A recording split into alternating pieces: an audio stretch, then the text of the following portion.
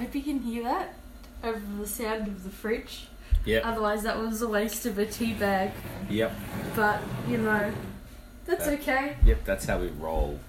So, welcome back to episode 16 of Controllers and Couches. I'm Full Metal Chicken. And I am Steph Afar. And whatever, we bought these new tea bags today because we're at the supermarket and I like the look of the box. And we've been eyeing off new Sleepy Time teas. And this is the Twinings Asher Sleep Time Chamomile, Peppermint, Spearmint and Lemon Peel. And it's a 30-gram box and it's got like 18 tea bags in it. And it says, relax and unwind with the smooth, dreamy taste of our carefully crafted organic herbal infusion. So I thought we'd try it because it kind of smells.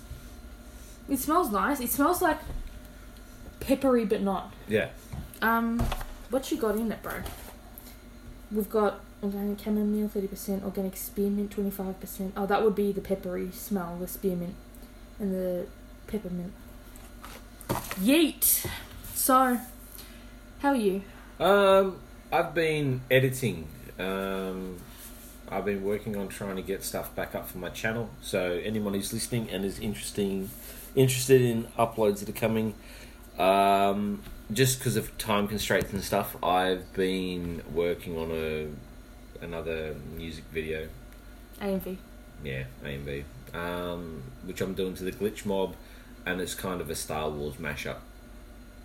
So, yeah, it's kind of a rush job to see how quick I can get it done, because it's been a while since I've When he says some. rush job, we mean he's been working on stuff for 4 years. That's just sitting there. Yeah. So this one I've started 2 days ago. So it was what just percentage, if you were a loading bar, what percentage loaded would you be? At this point, I think I'd probably be about 15%. And how many hours would you estimate you spent? I reckon so far I've probably spent about 8 hours, 10 hours. Oh, I reckon I could get. It wouldn't be the same quality as yours, but I reckon I've done 3 or 4 AMVs in like a space of 8 hours. And I think the problem with mine is because you sync everything. I try and sync everything. Whereas me, I try and tell more of a story, and mine's more of like a movement. Whereas yours is just like chop, chop, chop, chop, chop. Yep. Jump cut, jump cut, jump cut, swoosh. Yeah. So there's lots of swooshing, lots of jump cuts. So yeah, that's pretty much been that. I haven't read anything except journal articles. Which probably not many people are interested in. So, just been in the lab. Yeah. Enjoying the air conditioning. Yep, that's pretty much it. Aircon and this heat. Plants are dying. I can't deal. I mean, I like it. Yeah, so somewhere where there's snow. Please, let's move to Canada. Floofs. Canada. Pack your things. Off to you Canada. You get a suitcase that you all get to share. And then we get to blame Canada. Canada. Take one thing. Blame Canada. Seriously though, my umbrella melted last Friday. I was walking home in the... Was it Friday? No, Thursday, sorry. I was walking home in the 43-degree heat. I thought I'd be smart. And I thought I'd bring my umbrella out.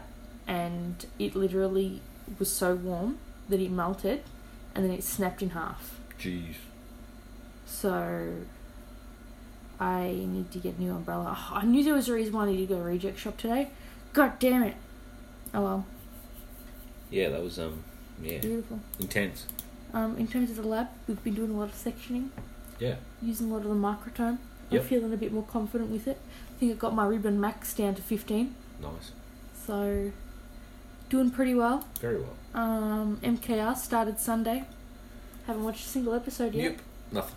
Which is the first time in years, but that's, that's alright. Funny story, Sunday, I was having a massive cleaning session, and I got sunburnt, and when I say a massive cleaning session, I mean like 7 hours, and I did like 5 loads of washing, and I'm running in and out of the house.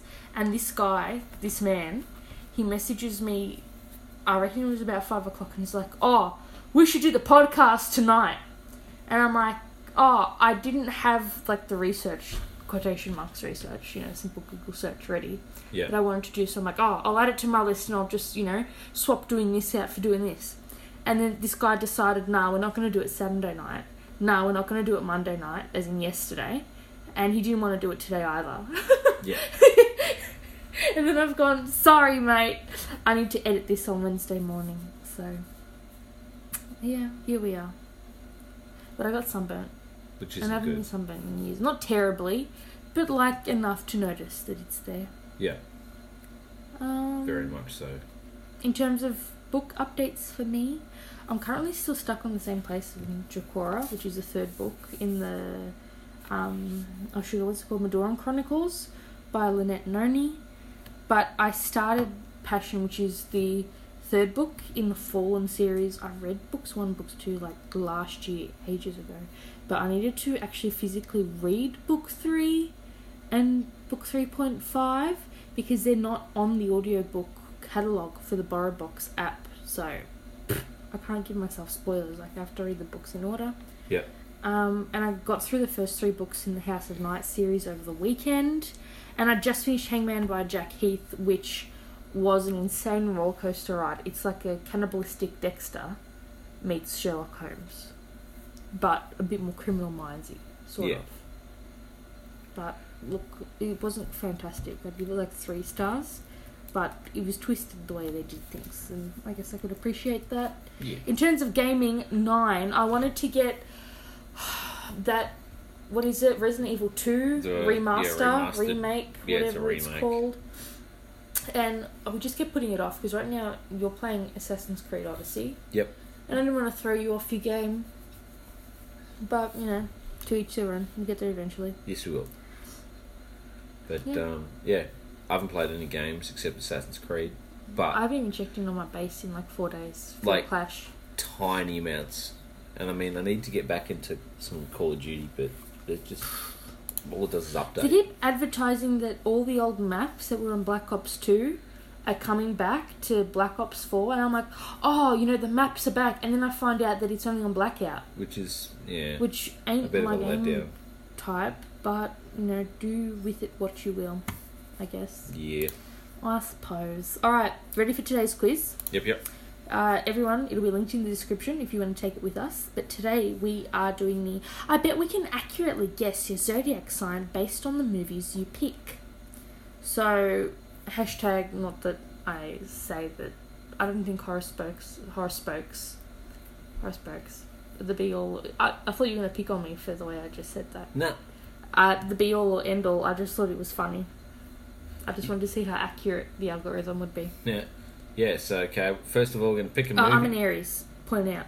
So, we got Legally Blonde. You have to say what you are before you do the quiz. But I'm 2. You're not 2. Okay, I'm a Leo. You're not, though. But I'm a Leo, though. But you're not. But I am. But you're not. But I'm legitimately a Leo. But no, you're not. I swear to God, you're a Virgo. Nah, I'm a Leo. You're on the 23rd. Yeah, which is a Leo. Which is a Virgo. No. It's a Virgo. No, it's a Leo. It's the Virgo. Trust me, there's ones that say... Yeah, I get what you mean about the Virgo, Leo Virgo, or whatever the hell cusp it depends on which one it's done by. No. Yeah. No. Yep. No. Yep. No, Western Zodiac, you're a Virgo. I don't care what you say. Well, there's ones here where it says it's the cusp, 16th to the 23rd. Well, but it doesn't work like... Alright, whatever. Alright, so... Yeah. Question 1. Pick a movie. Legally Blonde, Notting Hill, Just Go With It, Bring It On. Legally Blonde for show. Yeah, I'm going to go Bring It On. Oh, you like a good cheerleader? Let's see. You're not having fun today. Yeah. Born Identity. Jokes. I think I'm losing my voice. You think? God. Maybe. I'm going for the Born Identity. Then there's The Notebook. Then there's Bird Box, Moulin Rouge. Yep. Death's Born Identity. And then there's the next one, which is Guardians of the Galaxy. Wait, Sorry. pick another movie. Why? I just don't understand why have all the superheroes in one. Set of 4, have all the romantic shit in a set of 4, have action, like Moulin Rouge does not fit with Born Identity or Bird Box. No. Then there's Guardians of the Galaxy for the next set of 4, Aaron Brockovich, Crazy Rich Asians, or Suicide Squad. Oh shit. Yeah. I'm gonna go for Suicide Squad. I'm going Guardians. Okay. Pick one more movie. Forrest Gump, Gladiator, Pride and Prejudice, and you already know which one I'm going for. Twilight. Yeah, I'm going Gladiator. Alright, what you get? I got Capricorn, so yeah, they're way off. I got Pisces. That's like a complete opposite. They recommended me a water sign. I'm not a water sign. That's a bit fishy. I'm a fire sign. I know, a bit fishy if you do say the least. Alright. That was a bust. Yep, that was crap. 10 out of 10, not accurate again. But you know what was accurate? My prediction that I wasn't really going to like. The Halloween sequel that came out in October that we never got around to see because you kept cancelling on me. Yep. So yesterday I just went up and bought the DVD because it was $19.95, but JB were having a 20% off DVDs and Blu-ray sale. So I got it for like $15. But we already have the rest of the Halloween movies on DVD. So I think my favourite is Halloween H20. And Josh Hartnett wasn't in it. Nope. I can't remember where Josh Hartnett's character fits in the Halloween franchise. You know, it's a podcast, you're supposed to talk. I'm just trying to think, but was he in it? Yes. Yes. I'm trying to remember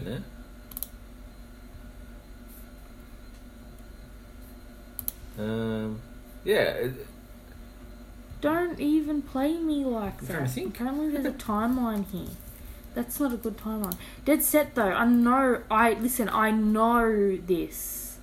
I'm pretty sure otherwise I've had a conniption or Halloween H20 20 years later. Who's in it? Give me the cast. I don't trust Wikipedia. Yeah, so he's in... He was! Yeah, H2O. John Tate. What did he have to do with... Oh, is this spoilers? It can't be, right? It came out in 1998. So that was my brother's birthday. How old's my brother? He's turning 21 this year. What on earth? Yeah, so Johnny Boy, he played. John. Yeah. Oh my god, Joseph Gordon-Levitt was in it. John. What on earth? Yeah, so... Blah, blah, blah, blah, blah, blah. Oh, so is he one of the kids? Yep. Laurie's... No! She's his son! Well, he's her son. Yes, that's the word. Laurie's son, John, and his girlfriend, Molly. So did the kid die? Yep. All to do with camping. No, but did the kid die? From memory, yes.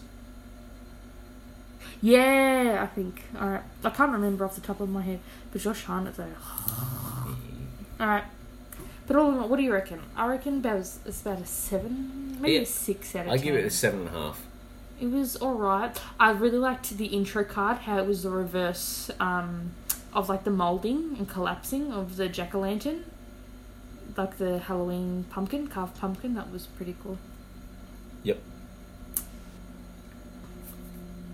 Halloween. Are you just going to sit here braiding your bloody sideburns? It's more the fact that every time I hear Halloween, I think of pumpkins. So why don't they make a horror pumpkin movie? I'm pretty sure they have. I don't know, man. Get on it. Make yourself millions. Yes. TV show reviews. Hit us with some. Let's see. What have we watched recently? Well, funnily enough, I was watching Voltron. Yeah. That's just because I grew up with Voltron as a kid, and I think I mentioned this in a few podcasts ago. But yeah, it was more like 2 seconds of an episode. So yeah, that doesn't really count. We finished Tornado Hunters. Yes, we did. That was an absolute whirl. Oh, you're so punny. Yeah. So we're looking forward to season 2, which is yet to be announced. The bit where they have like the massive, just like last episode, massive spoiler alert, massive tornado. Yeah. And it's like, just drive closer, and you think, yeah, great. Although you got bulletproof, side panels, I don't think you're going to go very, very well if that thing lifts you up and throws you. I don't know if things have changed, but I thought that the legit people that chase tornadoes had essentially tanks that bolted into the ground, and like the arms would come out of the side of the truck and they stuck into the ground. They probably and do. Stuff. So to see essentially a 4x4 redneck Toyota Hilux, I was a little bit unsure of the safety. Bogan Tornado Hunters. You know what I did rewatch though? Yummy Mummies. Only season 1 though, because they put it on Netflix, and I started playing it on, was it Friday? before you went off to work, and you were like, what is this trash? You didn't even understand what was going on. Yeah, but, I was like, what? Yeah, I've only got season 1 on there thus far, but I just rewatched it because I had nothing else to do. Oh, they're putting some crap on TV these days. It's so scary. Very scary. What's the last crap thing you watched on TV? That What's your take on it? Pointless. It was like I literally felt my brain melting and then, sliding. Who's your favourite mummy? None of them. They just all Muppets. It's like just high-pitched whining, you know. It definitely gave Versace a really bad rap. Like, really, really, really bad rap. It's all scripted, though. I don't think that those are their real personalities. No, that was dodgy as. But, there's, like, a few other things coming out on Netflix. Like, Discovery. Yeah. Which you haven't watched last week's episode or this week's episode. There's David Attenborough, Dynasties. Oh yeah, that's that right. looks interesting. But that's TV. Like, we were watching the tennis last week, and you're like, oh, can you put, like, you were trying to show me some funny video, and I was watching some shit on my own phone, and then I paused that, and you're like, oh, pause the TV, and I'm like, mate, that's not how live TV works, and you're like, oh, because we only really ever have live TV on. Yeah. At, like, the start of the year, because NKR is on, the tennis is on. Exactly. And that's pretty much it. But yeah. And we've just started I don't think you were watching because you've been editing, but we finished the first episode of the Ted Bundy tapes series that's on Netflix at the moment. Yeah, I haven't seen much of that. So, one episode down, like 10 minutes into the second one. But I did finish on Saturday night Flint Town, which is one of... Well, it's back on the list now. Back on, I think, the 2017 list. Of one of the most dangerous towns of US. Okay, like the FBI's most dangerous towns list. Jeez. And it's like, when people talk about the government not supporting their own people, and it makes sense why people say that, because have you heard of the Flint water crisis? No. Okay, so it's not really a spoiler, but if you don't want to watch the whole, I think it's 8 or 9 episodes, if you don't want to watch the whole series, I understand. I did it because I literally had nothing else to do. But there is, if you watch the first episode, you pretty much get everything that you need to get from it. It all makes sense in the first episode, but then it goes further into the timeline because it was filmed over 2 years in the town of Flint, Michigan. And they're basically below the poverty line. They have 300 officers. They had 300 officers before the filmings took place to serve 100,000 people. Far out. And basically, they break every single rule book in police code. They go to call-outs by themselves. Jeez. Because there's just not enough to go around. So if you're waiting for a police officer, you're waiting in upwards of like 12 hours for someone to come and help you. So why don't they put in, more police officers? Because they have no money. Jeez. In their budget and stuff. But then they have a millage, and they had to... Because when they were voting for Trump and shit... Yep. They did a millage at the same time. And that's pretty much whether they... Like, the government's... Like, the town's budget would go... Like, already went towards the police and the fire department. And then the people had to re-elect whether they wanted it to happen again. Yeah. Otherwise, they would lose the police and more fireys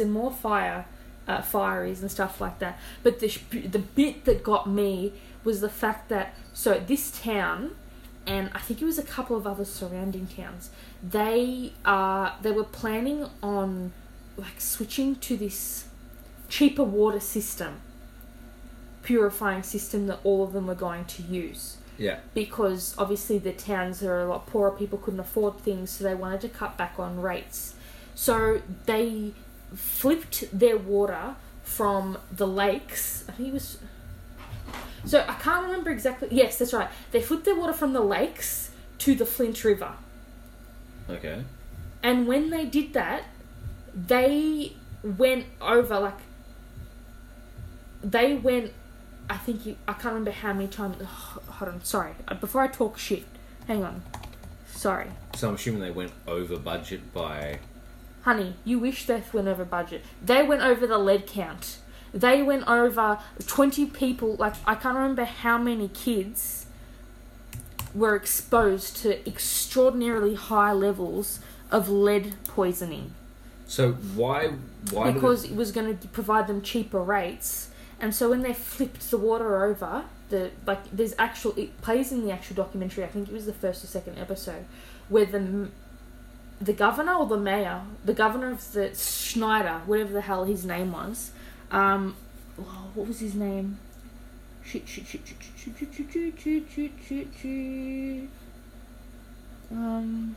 Oh God, what's his name? Yeah, former Governor Rick Schneider. So you see him press the button, which flips the water supply, and it changes. So not only was the water contaminated in the Flint River, and it wasn't treated properly. Yeah.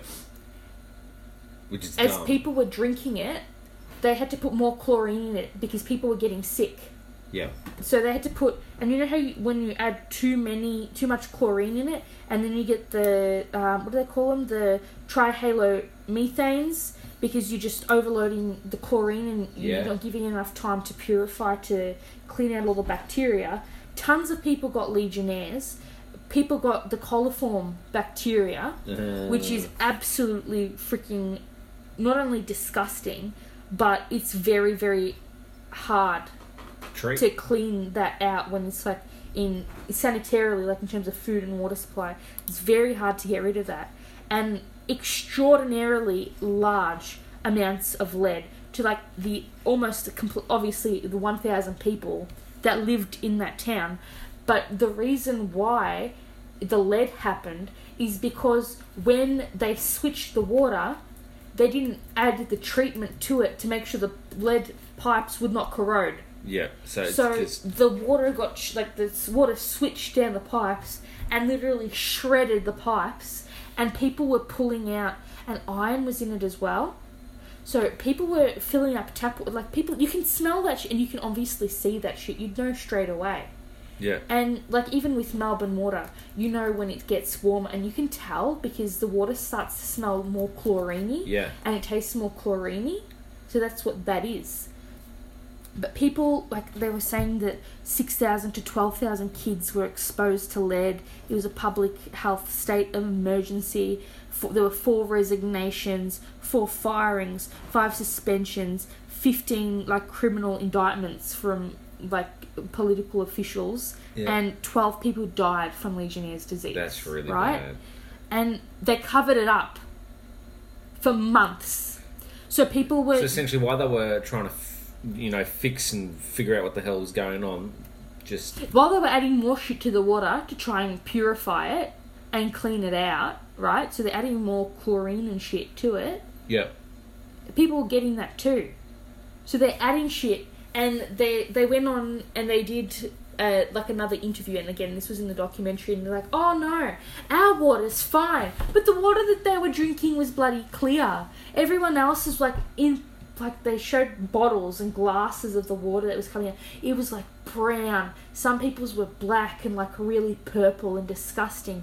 So basically everyone in that town had to switch to bottled. I think they have better quality water now. They had to switch to bottled water for cooking, showering, drinking, everything. Well, another thing too is in October of 2014, the General Motors truck assembly plant had to discontinue the water because the chlorine was literally corroding the engines. Their bloody stuff, because they were using it because you need it to cool everything down when you mould everything. That's... They literally... I can't remember what GM did, but GM bought water in from somewhere else because it was eating metal like car parts.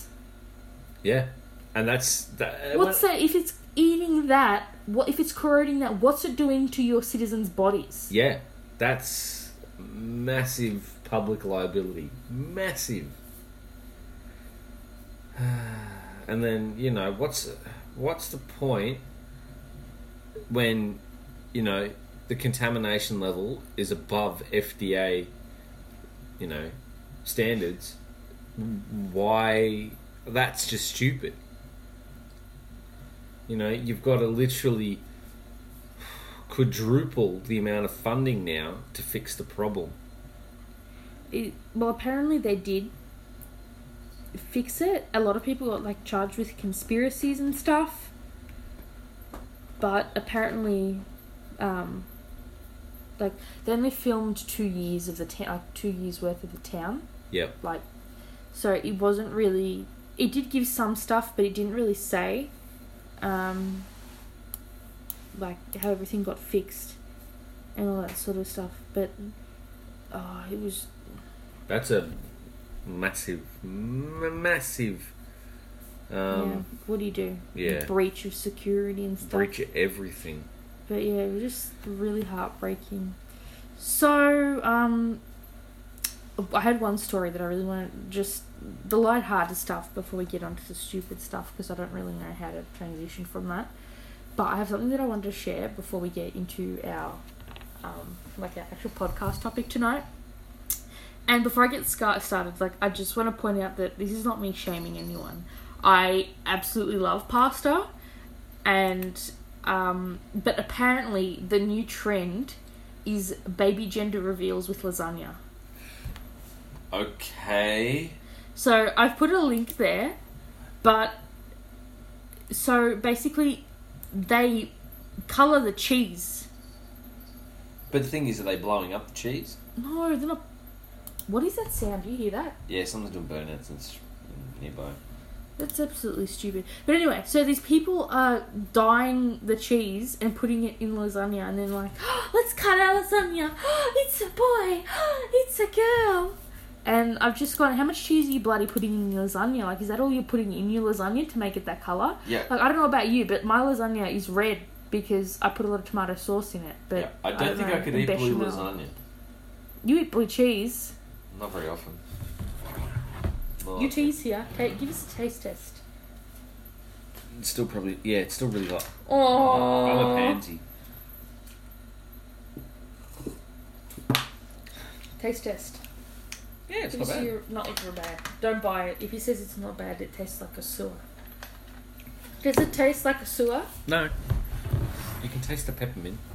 Well, yeah, it's got 2 types of mint in it, mate. No. Alright, so, are we ready? Fresh. You have any questions, anything else you want to say before we get into the thick of it? No, that's cool. Also, I'd like to present this from a point where I know you're going to be really sarcastic and edgy, but we need to be a bit more devil's advocate-y, okay? I don't want to make people upset. People actually have to listen to this. So we're going to play it from both sides of the story. But before we start, what are your thoughts on, drumroll please, the Area 51 conspiracy? Well, personally... So what have you heard about it, right?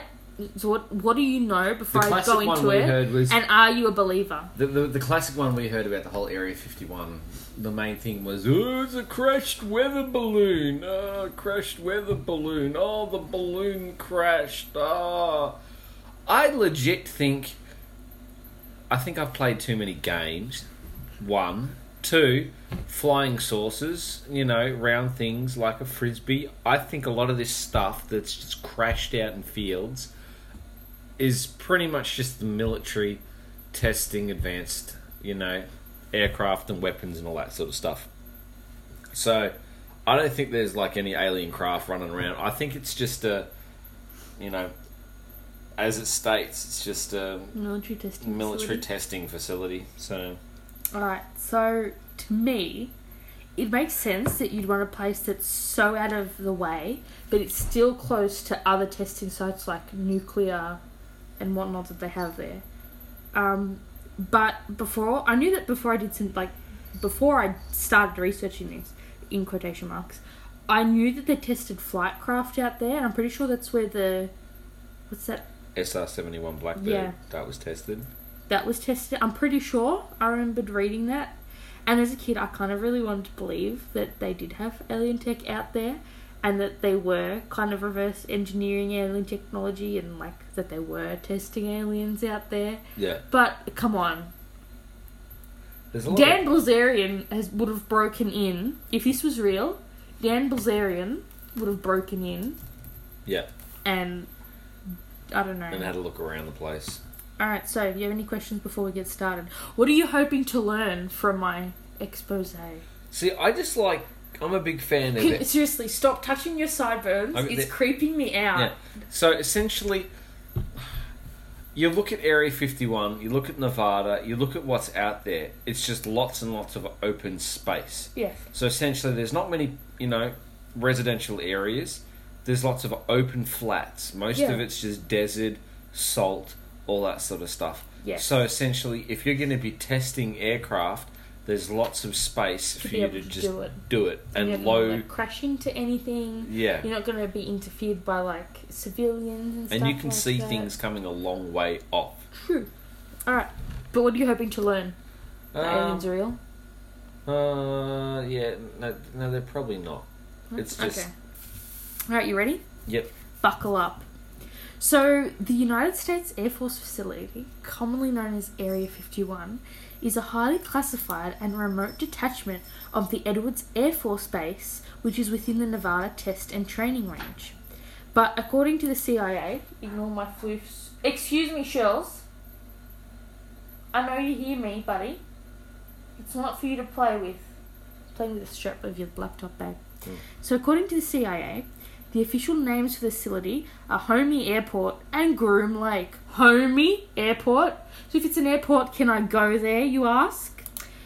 No. Though the name Area 51, it was originally used in a CIA document from the Vietnam War, and it's also been referred to as Dreamland or Paradise Ranch. Yeah. Dun dun dun! But United States Air Force Public Relations has referred to the facility as an operating location near Groom Dry Lake, and the special use airspace around the field is referred to as Restricted Area 4808. My son, it's a piece of grass. Calm down. Area 51 itself, it happens to be located in the southern portion of Nevada in the west, which is obviously part of the western United States. 83 miles, or for all of our metric brethren out there, 134 kilometers northwest of Las Vegas. So in its center, you've got the southern shore of Groom Lake, and it's obviously a very large military airfield. It was acquired by the US Air Force in 1995, primarily for, again, the flight testing of Lockheed aircraft. The area around the base, which includes the small town of Rachel, and obviously the extraterrestrial highway, which is a massive, apparently, tourist destination. The base's current primary purpose is publicly unknown. However, based on historical evidence, it most likely supports the development and testing of experimental aircraft and weapon systems and black projects. And they think that they have their own airport there, so that way they can traffic things in and out without like civilian interference and that kind of thing. You have to go for border, control. Oh, actually, no, they'd have their own. That, and you don't have to like transport it, but from Vegas, 134 k's to where you need it to be. Yeah. Your offload storage site is a lot closer.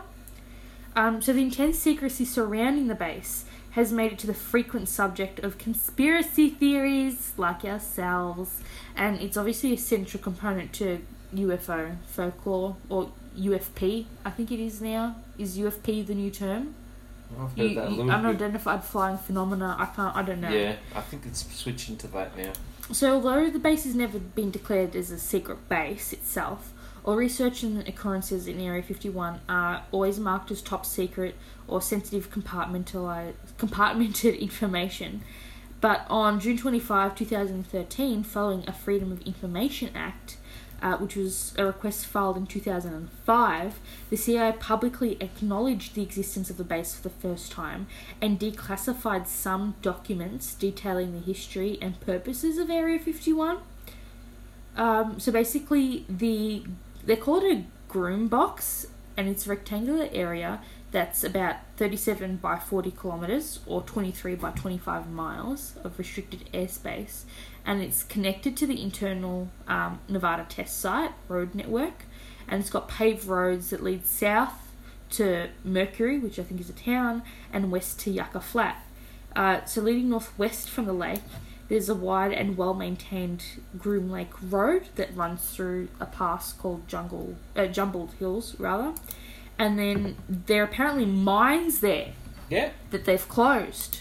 So, what? Did they dig and find something there, you may ask? I don't know. Let's break it. No, actually not.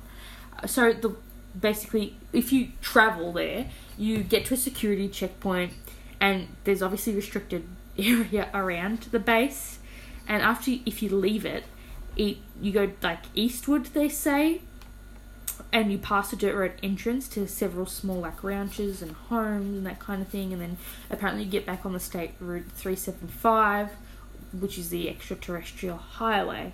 So Area 51 itself, it shares a border with Yucca Flat, which is a region of the test site, and that's where the United States Department of Energy conducted nuclear tests. Yeah. So, also there is a nuclear waste repository, which I think is about 71 k's or 44 miles away from that. So it even makes sense, because a lot of those planes, do they run on nuclear energy? The weapons are definitely nuclear energy. Well, you got nuclear missiles that they're always running around and carrying, so it'd be interesting to know. It would make sense, I suppose. Yeah. So in terms of the origin of the name, they don't know why they chose the number 51 specifically, but the most accepted, reasoning, I guess you could say, comes from a grid numbering system that the Atomic Energy Commission chose. But then they say Area 51 isn't part of this. It's just that likely that it was Area 15. Yeah. But then in administration, the numbers got jumbled, and someone accidentally wrote 51 instead of 15. Yeah. Because it seems unlikely that the Atomic Energy Commission would ever use that number, allegedly. So apparently that site began in service. So then they say, it began in service at 1955 or whatever. Is that right? 1955? Is that what we read earlier? Because the site was acquired by the US Air Force in 1955. But then they also say that the airfield began service in 1942 as the Indian Springs Air Force Auxiliary Field, and they had 2 unpaved 5,000-foot runways aligned at northeast-southwest and northwest-southeast. So I guess the airport was there before Area 51 and it just must itself was there, and then they just added to it, built next to it.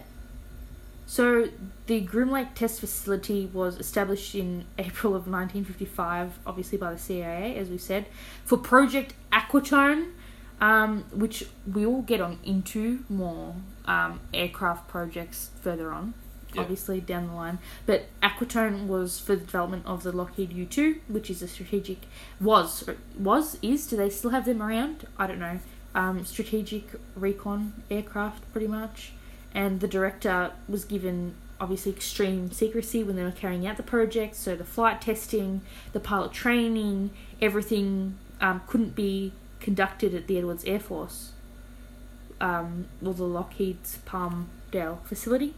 And they pretty much, wanted extreme security for everything that they were doing, which I guess makes sense, especially if you're trying to keep things away from what your enemies are and stuff, because you don't want them to know what you want. So basically they did everything there, and then Lockheed sent the engineers, Lockheed sent all the inspectors out and paid for them all to go there to do what they needed to do, and they made a strip to test aircraft, and then they pretty much, people were going. And because there's a mountain range, or this range of hills, or whatever it is, called Immigrant Valley, and that used to be on the perimeter. So then the government took that land So where people couldn't get on the hills and look with binoculars to see what they were doing. Yeah. So over time, Area 51 has just been growing larger in size. Yeah. Because people, like, I can't drive up. I'll climb the hill. Yeah. Or mountain or whatever the hell that is there. I don't know how tall a hill has to be before it's considered a mountain. I think it's 1,000 feet. But I could be wrong. Let's find this out. Difference between a hill and a mountain. If you can spell Stephanie, that would be fine. Yeah.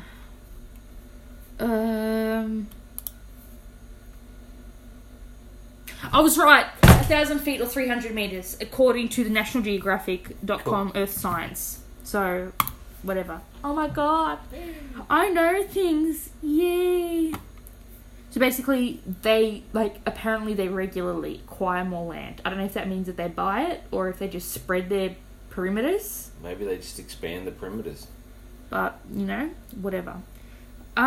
So basically during the Cold War, one of the missions carried out by the US was a test and evaluation of a captured Soviet fighter aircraft. And then in the late 1960s and for several decades after, they pretty much acquired a lot of Soviet-built aircraft. Yeah. And they had their own kind of testing of foreign technology there that began during World War II. And then after the war, the Air Technical Intelligence Center, who became very influential during the Korean War, they pretty much did...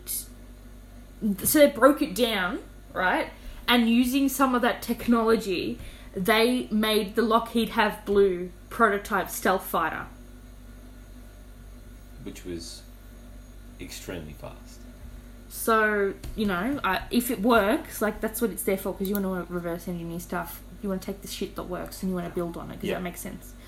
So, basically, they called that the, what am I talking about?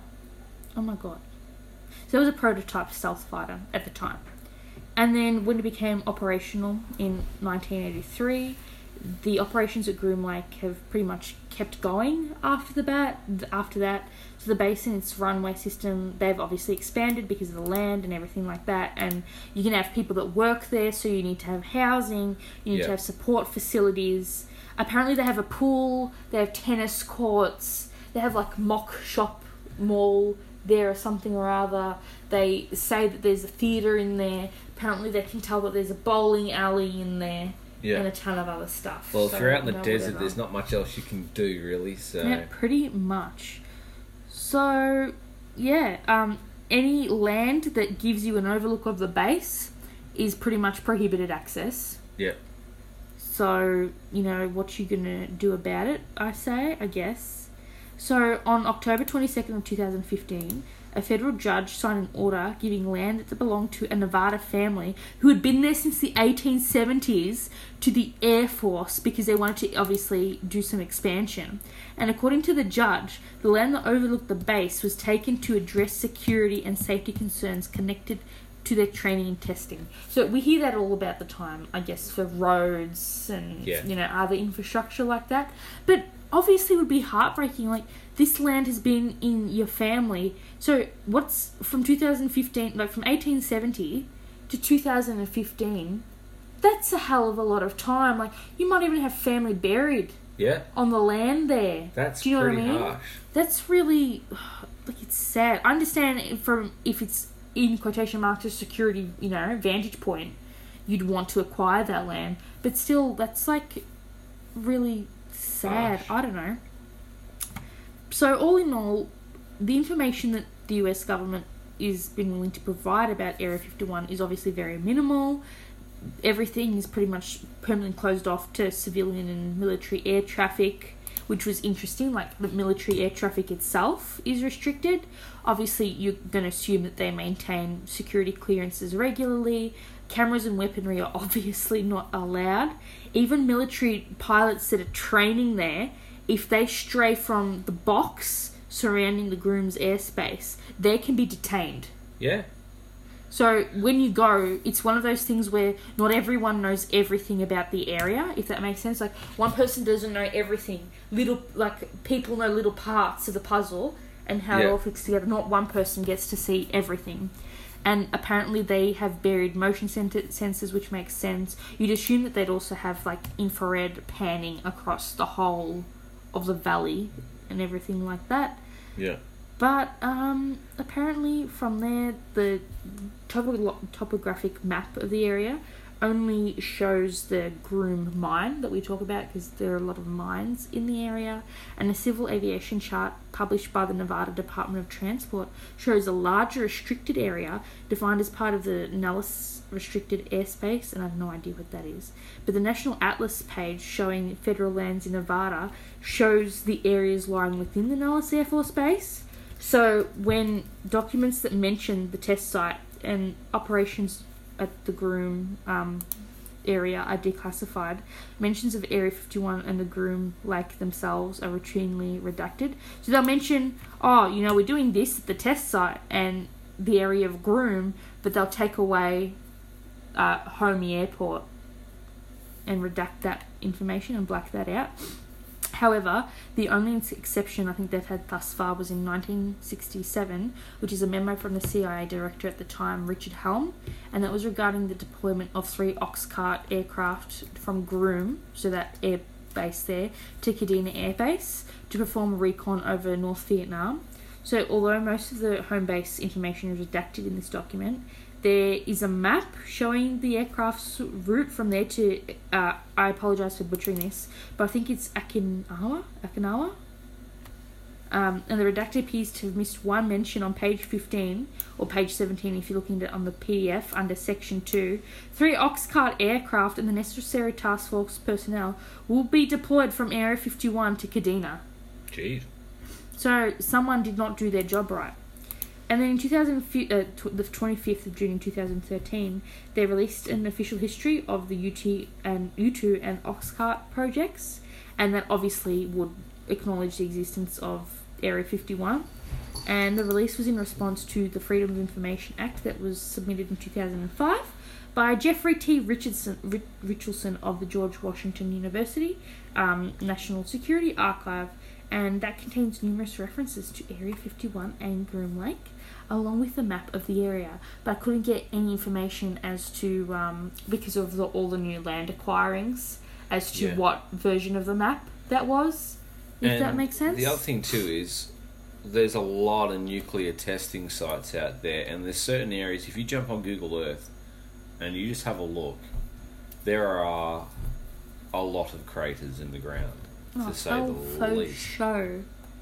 So apparently in December of 2007, airline pilots started noticing that the base had appeared on the aircraft navigation systems, like their latest update and database revision, and it's listed as Homey Airport, and this is the probably inadvertent release of the airport data that led to the advice of the Aircraft Owners and Pilots Association that pilots should be explicitly warned about it's the identifier code for Homey Airport is KXTA. So if you're I don't understand how they're going to say, someone's accidentally going to fly into this restricted zone, but we're going to tell them what it is anyway. Yeah, that doesn't. You know what I mean? Sense. Like, I feel like you have to know as part of your license and as part of your, I don't want to call it a systems check, let's call it, about what's in the area and what restricted airspace, what you're not allowed to go travel through, right? Yeah. Because to me that would make logical sense, but I don't understand. So apparently, so you're going to ask me, what does the perimeter of the base look like? Apparently it's marked out by orange posts, and guards drive around in white pickup trucks and camo fatigues, which is obvious because it's military, right? And apparently, if you watch videos, a lot of people pretend it's like the Dybbuk boxes, but that's a completely different story. You can tell that it's fake. Like, you can tell that they're a few k's away from the perimeter, and they've got guys on like dune buggies and like white trucks and Ford pickups and shit, and they're like, no, like you can tell from the thumbnail, it's hilarious, and they pretend that because they call them camo dudes, and you can tell it's fake, but I'll tell you what, it's the most, it's funny, it's cringe, but it's funny. But I mean, like, they would possibly have people in, you know... Dude, if we went for a freaking 3.5 hour drive from where we are now to Tallis... Yeah. Right? And I went up... This is... Shit. Isn't it the Benalla? Isn't it Border Benalla? Or some shit like that? I can't remember. It's definitely on the way to Albury. It's like an hour and a half out of Albury or some shit like that. Can't remember. But if you did that, they would fucking shoot you. Yeah. They have the right to do that. And they're not even like a military installation. That's just where the military get their fucking ammo from. Yeah. And Tallis sits in Mulwala, right? When people are in their ultralights, and it's a holiday destination, and I have been there, and literally 4 times a bloody day, you can hear and see the silos opening up, because these fucking tourists would go into these towns, would cross the airspace, cross into restricted Tallis airspace, so, because it's locked, like, it's an automatic thing, you know what I mean? Like, they have to do it. So 4 or 5 times a day, they have to overwrite the codes because stupid fucking tourists fly over it in the middle of, like, it's a border town between us and New South. And you just go, what on earth? Could you imagine the security precautions that are taken out at Area 51, or should I say Homey Airport? Yeah. Like, they would vaporize you. Yeah, gone. Imagine the amount of snipers that are out there. And they'd be worried because the last thing you want is your, you know, weapon infrastructure being kind of messed with. That, and what else would you get exposed to? But that's I mean, like, on the topic of Tallis, I mean, look at things that they design there. It's primarily aerospace, space defence, security, transport, you know, so there's, interesting things. So, apparently, these guards aren't military, but the military has employed contractors. Yep. If that makes sense. And apparently their contractors, like the main one is AECOM. I have no idea who they are. Let's have a look. I couldn't... no! I don't want to bookmark this page. Go away. Go away. What? That's... I need to... Sorry, guys. I rushed the information for this because you were like, let's do this in, 1 hour. And I'm like, I didn't have anything prepped. What do you stand for? What do you mean? Oh, shit, they're here in Australia.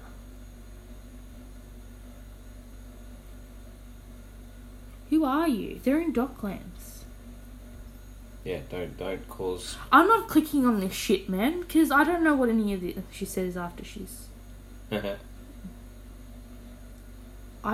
don't know. Guards.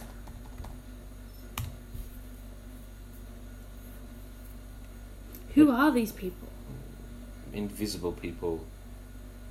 It is no longer sufficient for military forces and US state national guards and who are highly trained in providing physical security alone. Supporting cities also require... ... Apparently they operate in Northern Territory. Cool. Alright, look, I'm not looking for job applications, that's a different story.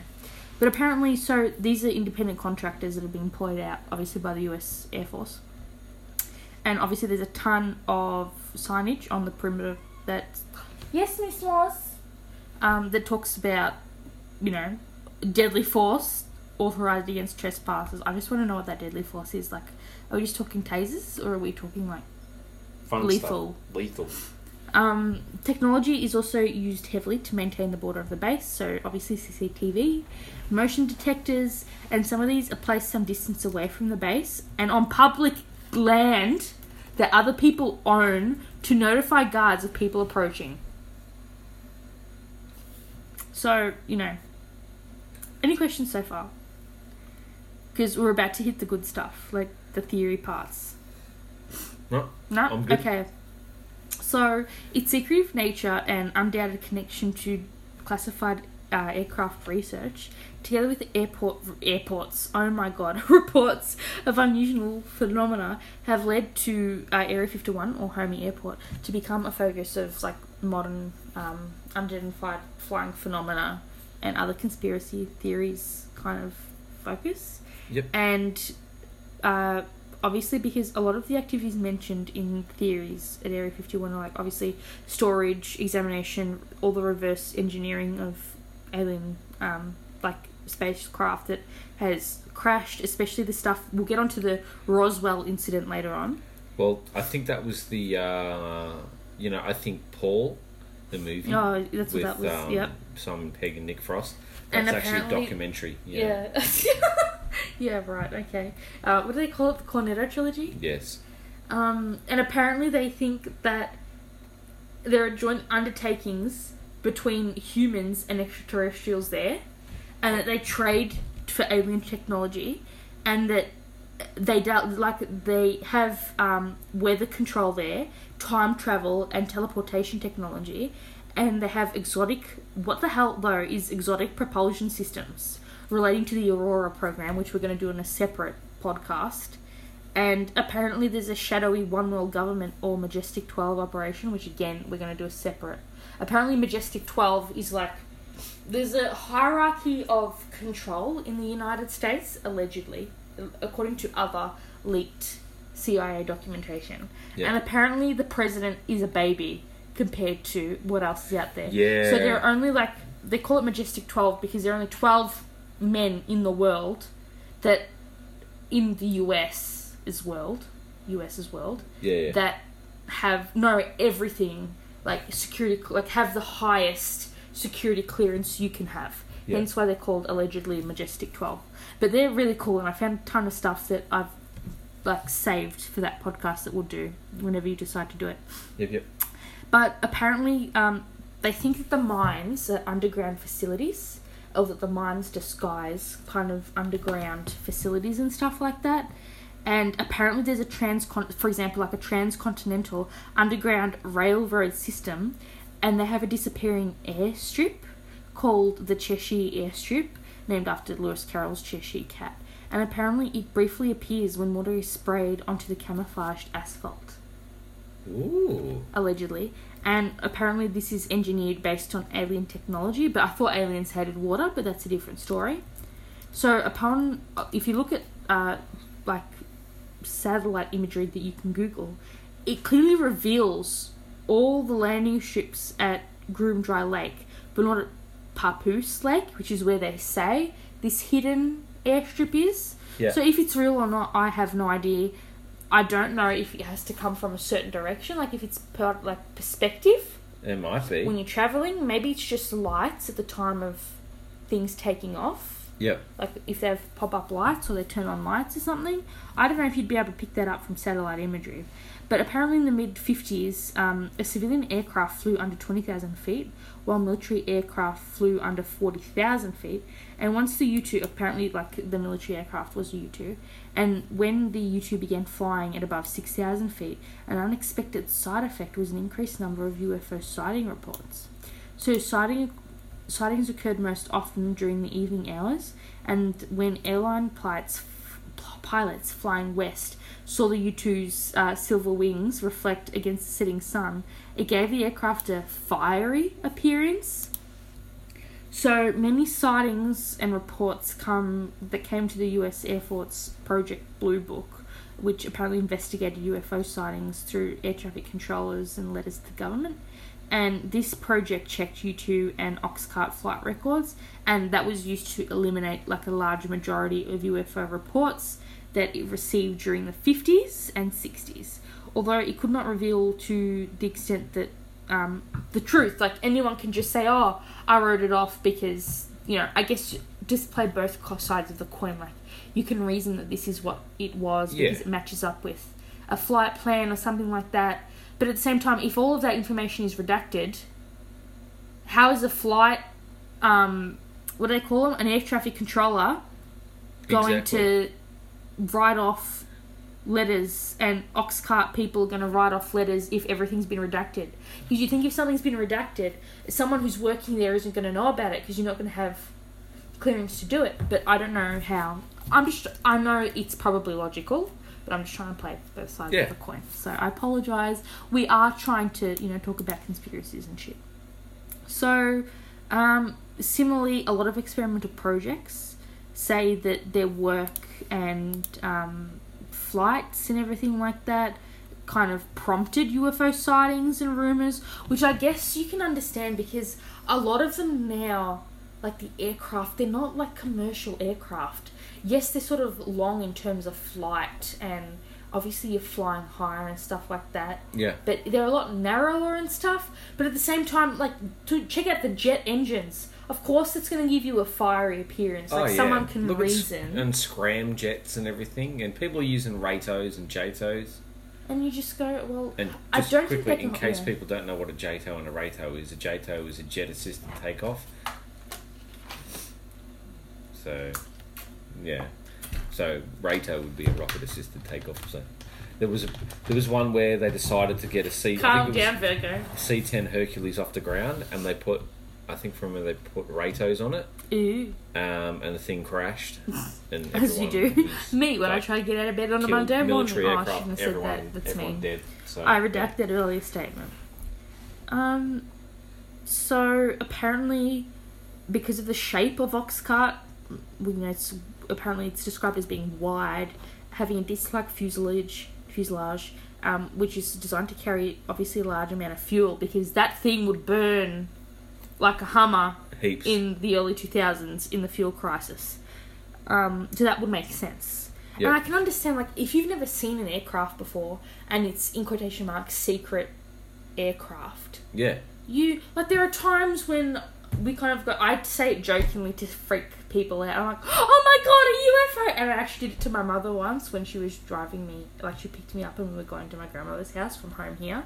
And she was like, oh my god, what are you talking about? And she's like, you stupid fucking idiot, don't scare me like that. It's just a plane, like it was a Qantas plane. And I'm like, but you wouldn't know, like a little bit of glare from the sun, but you know, that's a different thing. So, and obviously because how a lot of the planes have titanium parts and panels to their bodies, so that would reflect and diffract the sun's rays in a way that it would make it look like it's something that's been like an unidentified flying phenomena. Yep. And that kind of thing. But people believe that the rumours help maintain secrecy over what is actually going on in the Hermie airfield, and veterans are obviously going to deny the existence of, you know, the expanse, the vast expanse that's the proposed underground railroad system. And obviously they say that Area 51's operations do not occur, so that they say that they do and they did and presumably do, sorry, I'm an idiot, it's like 10 o'clock at night, still occur underground. But I guess a lot of people, I don't know, like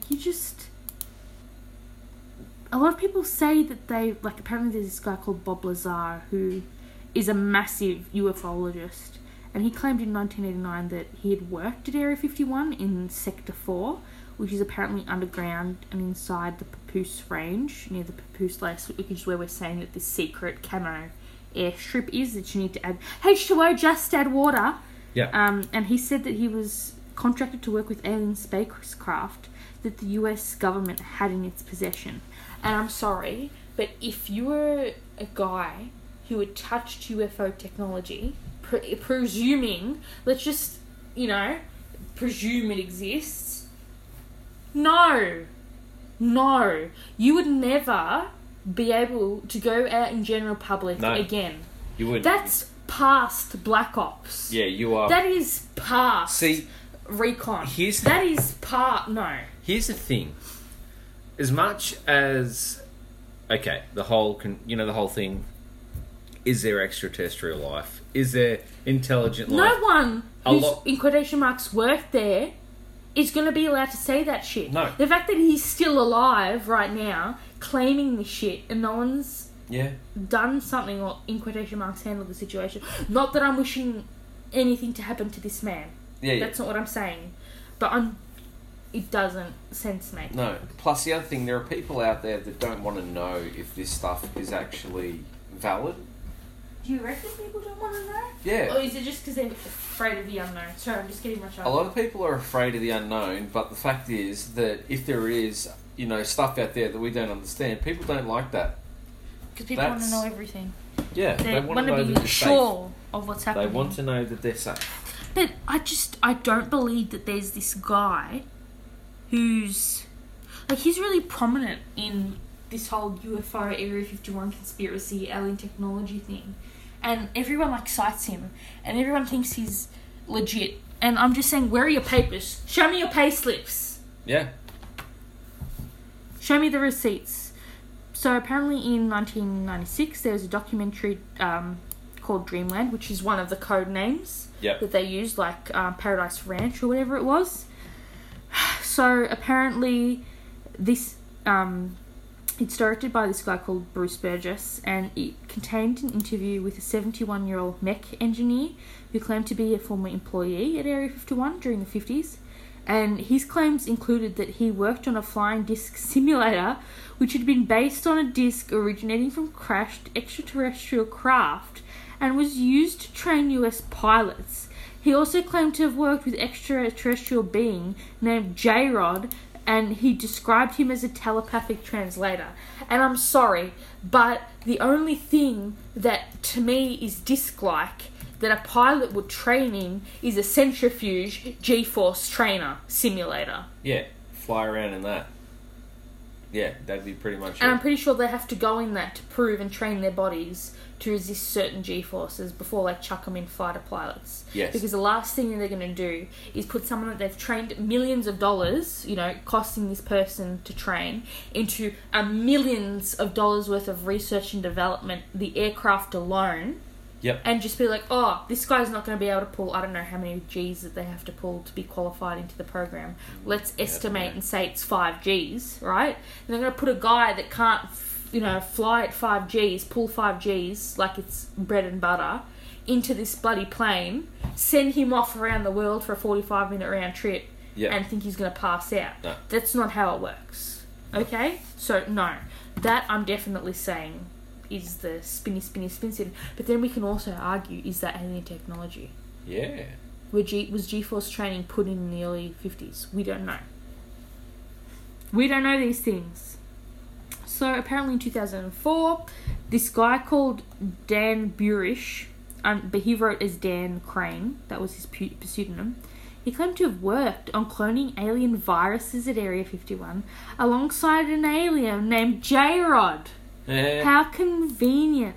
But his scholarly credentials are pretty much debated, and apparently he's working as a Vegas parole officer in 1989, but he also earned a PhD at State University of New York. So, I don't know. So basically, I gate-crashed a lot of things that I thought people would want to know into, I think, 9 or 10 what I'm going to call frequent answers and questions about Area 51. Yep. So, basically, you're going to ask me, okay, so there's Area 51, so where are the other 50 areas? Exactly. Like, Area 19, I think, is... what's it called? Frenchman Flat or something? Yep.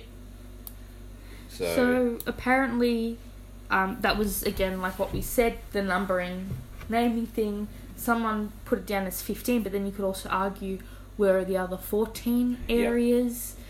People are saying that those other areas, the other 14 or the other 50, may correspond to sectors within the Nevada test site, and maybe sites where nuclear, what would you call them, bombs? Warheads? Test sites. Like, where you drop... Yeah, if you were to drop... what do you call artillery? It's not Frenchman artillery. Flat, there was a nuclear bomb that was dropped there. But the actual, site where the bomb impact lands... the crater. Yeah. Or whatever. That's what people are saying in the other areas. So, to make up numbers, that's what people think. But then it's like, how many nuclear bombs can someone launch into the ground before it's And a lot of them may have even been under the ground. True. So, where did this alien conspiracy Area 51 thing get started? I've put a link here for us. I can also include it in the podcast links for you, because it blew my mind. I have never seen anything like a newspaper so old before, but apparently if you go to Google News, it's on there. So basically, actual nuclear tests aren't scary enough, So Area 51's major claim to fame is an alleged extraterrestrial technology research site that started on July of 1947 when Roswell Daily Records' front page headline screamed, "RAAF captures flying saucer on ranch in Roswell region." And the US military claimed that the unidentified crashed object was just a weather balloon, but conspiracy theorists such as myself insisted it was an alien spacecraft, and that was taken from the Roswell Ranch to Area 51 for reverse engineering. And apparently there was, people hypothesised that there was a large-eyed grey alien inside. Yeah. But in September of 1994, the Air Force released a report with a story saying that the wreckage was a balloon, but not an ordinary weather balloon. Instead, it was an atomic monitoring balloon meant to detect far-off nuclear testing blasts, which would make sense if they're testing nuclear ordnance. That's the word, ordnance. If they're testing nuclear ordnance, they'd want to know how far the wave projects too, right? So if you go to this actual link, they have pictures of other stuff. I want you to go to the top of the page 18, right, which I've linked. That's going to become important in a moment. So they're going to say that, people are saying that there's no good evidence to say that people are capturing Area 51, capturing UFOs and chucking them into Area 51, but we do know that they're reverse engineering other stuff, and they have secretive project. Listen to the names of these: have donut, have drill, have ferry. Can you not come up with something cooler? Nope, they can't. I don't know. It's don't pretty know. hard to do. So you're gonna ask me, why did this conspiracy take so long to pick up traction? Because it didn't really get its extraterrestrial kind of reputation until the late 80s, when this Rob Lazar dude came out and said, "Oh my god, I worked in Sector 4 of Area 51 and I helped reverse engineer, crashed alien aircraft and stuff." And then he pretty much fabricated everything. He says that he graduated from MIT and Caltech, but people have approached MIT and Caltech, and at the time, because MIT and Caltech are some of the biggest science STEM, so science, technology, engineering, mathematics universities in the world. So for someone to come and say, "We're a student, I have degrees from this place," they're going to say, "I fucking think not." Yeah. Pretty much. So, look, if people are ripping off, like we discussed, honorary degrees to people like James fucking Watson, what are they going to do to an idiot who actually has no credentials whatsoever? Yeah. That's a separate bloody story. And then so he says that he worked for the Los Alamos National Library Laboratory, but that also turned out to be false. So basically, who is Area 51 or Homey Airport affecting the most? And bottom line, I'm going to say it's the camo dudes. Because what they wear on their job, that's their name. But apparently, given the stealth aircraft kind of site, that makes sense because you're going to have stealth systems on there, right? Don't forget they'll have drones flying around as well. However, a lot of them, people have found documentation where they've sought compensation for breathing problems because they've experienced exposure to toxic chemicals from the burning of the coatings that shield the aircraft from radar. Jeez. So then breathing that in. I wasn't able to find the documentation myself. I can keep looking for it. But apparently people found, them getting compensation. And apparently this guy, tracked it and tracked where the money came from and basic bank account numbers. But at the same time, no one's going to give out their bank account numbers on the internet or anything like that. No, they won't. So I don't know how, real that is before I chase that up. But apparently that would make sense, though, because you hear a lot of people, burning and stuff. But apparently it's also tied to the moon landing conspiracy because that's where they think that the moon landing was staged. Well, they were in a race with the Soviets, so it was either the USSR or America. There you Pretty go. Much. Cold War. So it's pretty much still tied to the military today, as we've already said, and it's, you know, got a cluster of airstrip test sites. The Department of Defense and Department of Homeland Security apparently have installations on the site, and apparently that's where they fly a lot of recon drones and test sensors and stuff like that. So today, apparently, that's where they train aircraft crews in combat scenarios, in live munitions training, which makes sense because you don't want to fire off rockets and ammo and then, oh shit, there's a civilian house. Yeah, whoops. So that does make sense that it would happen, really, because they have to test that somewhere. Yeah. Do you know what I mean? That has to be done somewhere. You don't just go in a simulator and then they say, here are the keys, you know, you have this $1 billion aircraft vehicle, but whatever. So apparently they also test helicopters there, like commercial airplanes, because of how the runway is and stuff like that. And apparently unmanned drones and other top secret military technologies and whatnot. And apparently the U-2 spy plane and ultra high altitude aircraft that are used for like military recon fly off from there. So apparently, according to Google Earth, you can still see how neatly everything is kept. You can actually see like people have uploaded screenshots, screen grabs of Google Earth image satellite imagery over the years, so you can see as the perimeter expands and renovations, and as like the installations are built up and renovations that occur on site and construction. Yeah. So basically, if it's not a conspiracy, why do people think it's really an alien testing facility? Also, interesting fact, did you know that there's been approximately 2,600 nuclear detonations? Only 2,600? No. There has to be more than that. Yeah. Right? Well, okay, maybe more. Maybe there's been like maybe 2,700. Where are you getting this information from? Well, there's one that's from 2016. No, what site? From The Independent. Oh.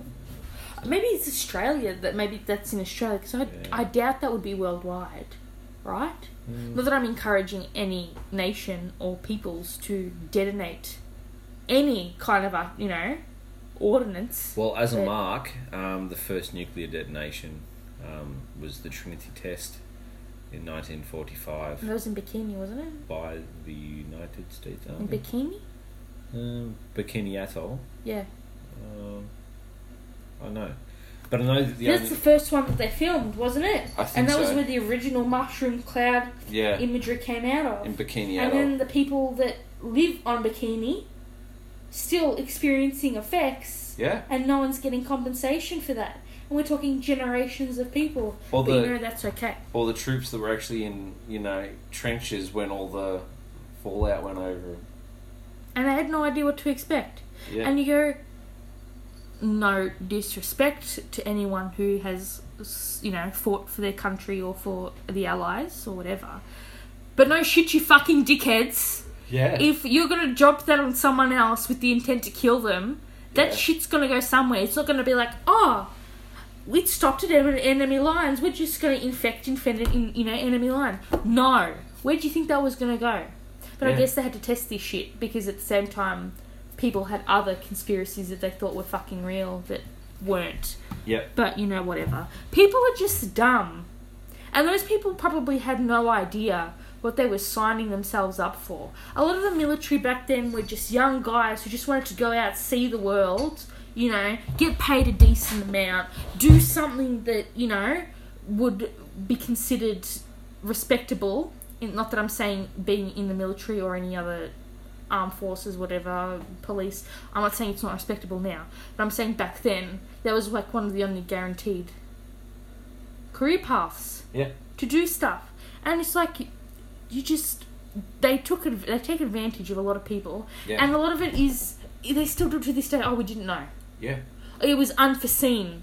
We didn't know. Oh. We didn't have the technology. And then you look at the we hadn't done the research.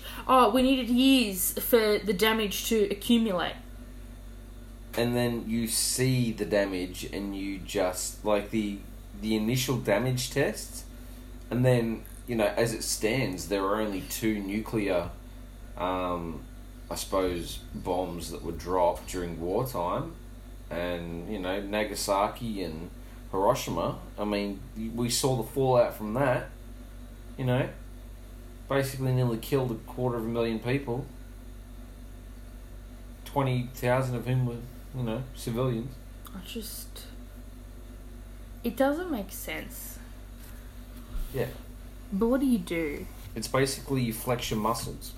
People have now seen what a nuclear blast can do, so it's the fear of a nuclear blast, because once a nuclear blast goes off, you can't reverse that. You can't reverse it, and you can't defend against it. It's People are dumb, and instead of understanding you want to secure your nation and you want to help your allies be secure and stuff like that, but at the same time, these billions of dollars that you're buying these protons and shit, how about you feed your poor people? How about you guarantee them housing? How about you support your own people? Look in your own backyard. You're not exactly taking care of your own people to decide that, it just infuriates me. But getting back to the point so I can tie this up. Sorry. So a lot of people say that the government's need to keep the base secret is just where was I going with this? Honestly, can't even remember. Conspiracy indeed. Yeah, so basically it was to tie up whether or not there is in fact aliens. Is it all a cover-up? Or is it just all military, infrastructure? This is what I was going to say. So apparently Hillary Clinton, she wanted in on a piece of the action. And in the 2016 race, she, as a candidate, said that she wanted to make more files about Area 51 public. And this is a quote saying, "I would like us to go into these files and hopefully there is as much of that public as possible. If there's nothing there, let's tell people there's nothing there." And that's what she told Jimmy Kimmel on Jimmy Kimmel Live in August. And apparently Bill Clinton was an advocate for looking on information of government knowledge and extraterrestrials during his presidency, but he wasn't given any information about it. So basically, bottom line, if you're a tourist and you want to go visit, how close can you get? So you can drive up to the front and back gates. Just don't go in, okay? Please don't do that. Because you can... Look, if they don't shoot you on sight, which I'm not saying they're going to do to everyone, and I'm not saying test it out and let's see what the ratio of gunshots to whatever is. But basically, you can you will get arrested. You can pay be forced to pay a $1,000 fine, or 6 months in prison, or both. And basically, it's very heavily policed. The signage is ouch, my toe, very, very clear. And apparently, there are a lot of the neighbouring towns that do a lot of stuff, and they have a lot of campouts to see if they can see any technology or anything like that. Yeah. And any sightings and whatnot. So, yeah. That's pretty much it. That's all I found on that. So, to tie this up for myself, if we go back to this this news article that I told you to save, right? The top of the page. It allegedly, it was an image that was taken during the Roswell report, and it allegedly shows dummies, in quotation marks, in insulation bags to, this is a quote, to protect temperature-sensitive equipment. Which is a little suspicious if you ask me, because that equipment just fell from the sky. Yeah. Anything that was perfectly calibrated in what year is this? Shit. What year? What? Honestly, it said it at the top of the paper, but now it's blurred out. 1997. Oh, 1990. But this was when it was added to the Google News, right? So this was way before then. I'm sorry, but no, that's all I'm that's a little suspicious. And all of this just makes me want to marathon the X-Files. And I kind of want to look into Pine Gap, which is apparently Australia's equivalent of Area 51. And apparently there's also a sci-fi horror found footage movie called Area 51 that was made by the producers of Paranormal Activity, came out in 2015. It looks kind of watered down, but I'm going to go see if I can get that. So, also too, what if they were saying that the temperature-sensitive equipment was the pilots, and because of the tech they had on them... Well, this is apparently from the air balloon. Yeah. Yeah. So it would make sense that you have dummies in there because they're doing for crashes and stuff like that. Yeah. And they have these, I don't think that they're called membranes, but they mimic what your eardrum would do. Yeah. They use them a lot in Ghostbusters. Could you fucking imagine? They used them a lot in Mythbusters. Yeah. And if the membrane ruptures, you can clearly see if someone is affected or not. Yep. But I don't know. A lot of people were saying these are body bags being used to recover alien victims from the crash of a flying saucer, and that's the Air Force file photo. I just thought it was cool. It is cool to look back and sort of see things that have happened, and then people have blown everything out of proportion. So imagine if there was a secret code in that message. If anyone can decode it, I ain't smart enough to do that. Be my guest. We'll petition Dan Bilzerian to take us down. Because he's the only guy in Vegas with enough money and stupidity to host this. Yeah. And I've always said that I wanted Dan Bilzerian to help me break into... I'm joking. I'm joking, Azia, when I say this. I don't mean... Hello, Azia. But, yeah, just... Come on. But, what happens if it doesn't turn out to be... Ooh! What happens if it turns out to be the Nazi bell that crashed? That's another podcast right there. Add it to the list of topics, because you suggest all this stuff, and then you're like, oh, what did I talk about, Steph? And then I'm like, I'm left with, I don't know, mate. So, essentially, who wants to go out into the desert? Not me. I don't belong in the desert. Bunkers. Like the fact that NORAD gets used, in so many movies, and then they kind of, put it back in action. Really cool. Very, very cool. Be interesting to see sort of how much damage that thing can take. I assume it's a lot. What, NORAD? Yeah. Cheyenne Mountain. NORAD is in Cheyenne Mountain. Hey. Apparently they do alien stuff there underground too. They all do alien stuff underground. Add it to the list, that's all I'm going to say. Yep. Add it to the list. Oh shit! It is! Yeah. It's the only way in or out is a tunnel. Yeah. Look, this isn't... I'm not going to start reading facts out now because that's a different podcast. Add it to the list. And I'm going to try and break it up so we're not just doing aliens. I'll spread it out a little bit. But I kind of... What do you want the next week's topic to be on? I kind of want to do it on something scary. Yeah. I don't know. Let's see. What would it be? Or do you want to do it on something weird like Atlantis? Oh, we could do Atlantis. That'd be cool.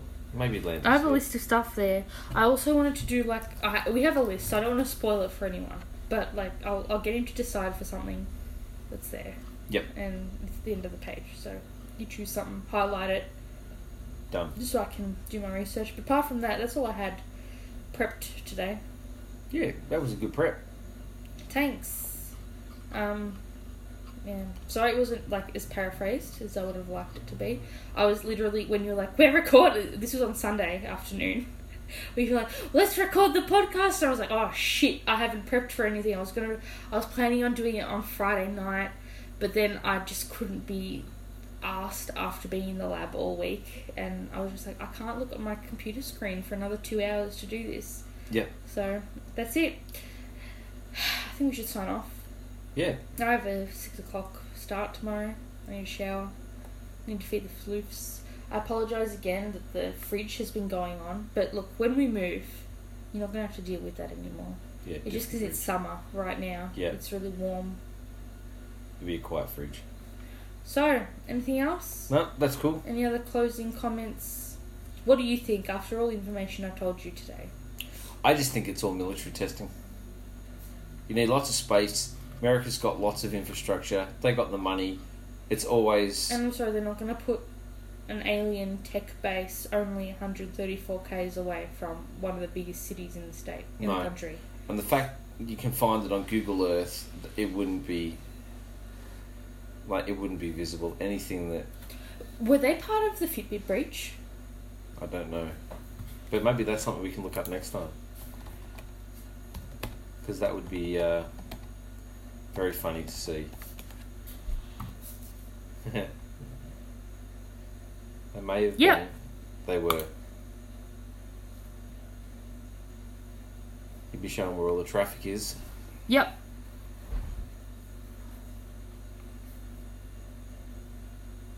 Fitbit's seat pays to be lazy. Jesus. What do you do? I don't know. People are dumb. People just don't get it. Anyway, Hazel, I think we're done there. Yep. Thank you so much for listening, everyone. I really like that, we've been consistent, and I like the 8 p.m. on a Sunday, but if anyone has another time that they prefer on a Sunday, I prefer to have it like on a Sunday evening or late afternoon, and that way people have something to listen to during the week if they want. That's all. On your commute to work or school or doing stuff at home, being an adult or young kid that you are. But apart from that, thank you so much, everyone. I apologise. We're literally tired and overheated and like heat stroke, and I just don't like it. Yeah. I can't brain. But thank you so much. Have a lovely evening. Thank you for listening. Thank you for watching. Thank you for listening to our ramblings, and you shall hear our annoying voices this time next week. Yes. Au revoir. Ta-ta for now. And we'll see you next week. Yes. If I hadn't said that already, which I'm pretty sure we had. Yep. See you next week. Bye-bye. Bye-bye.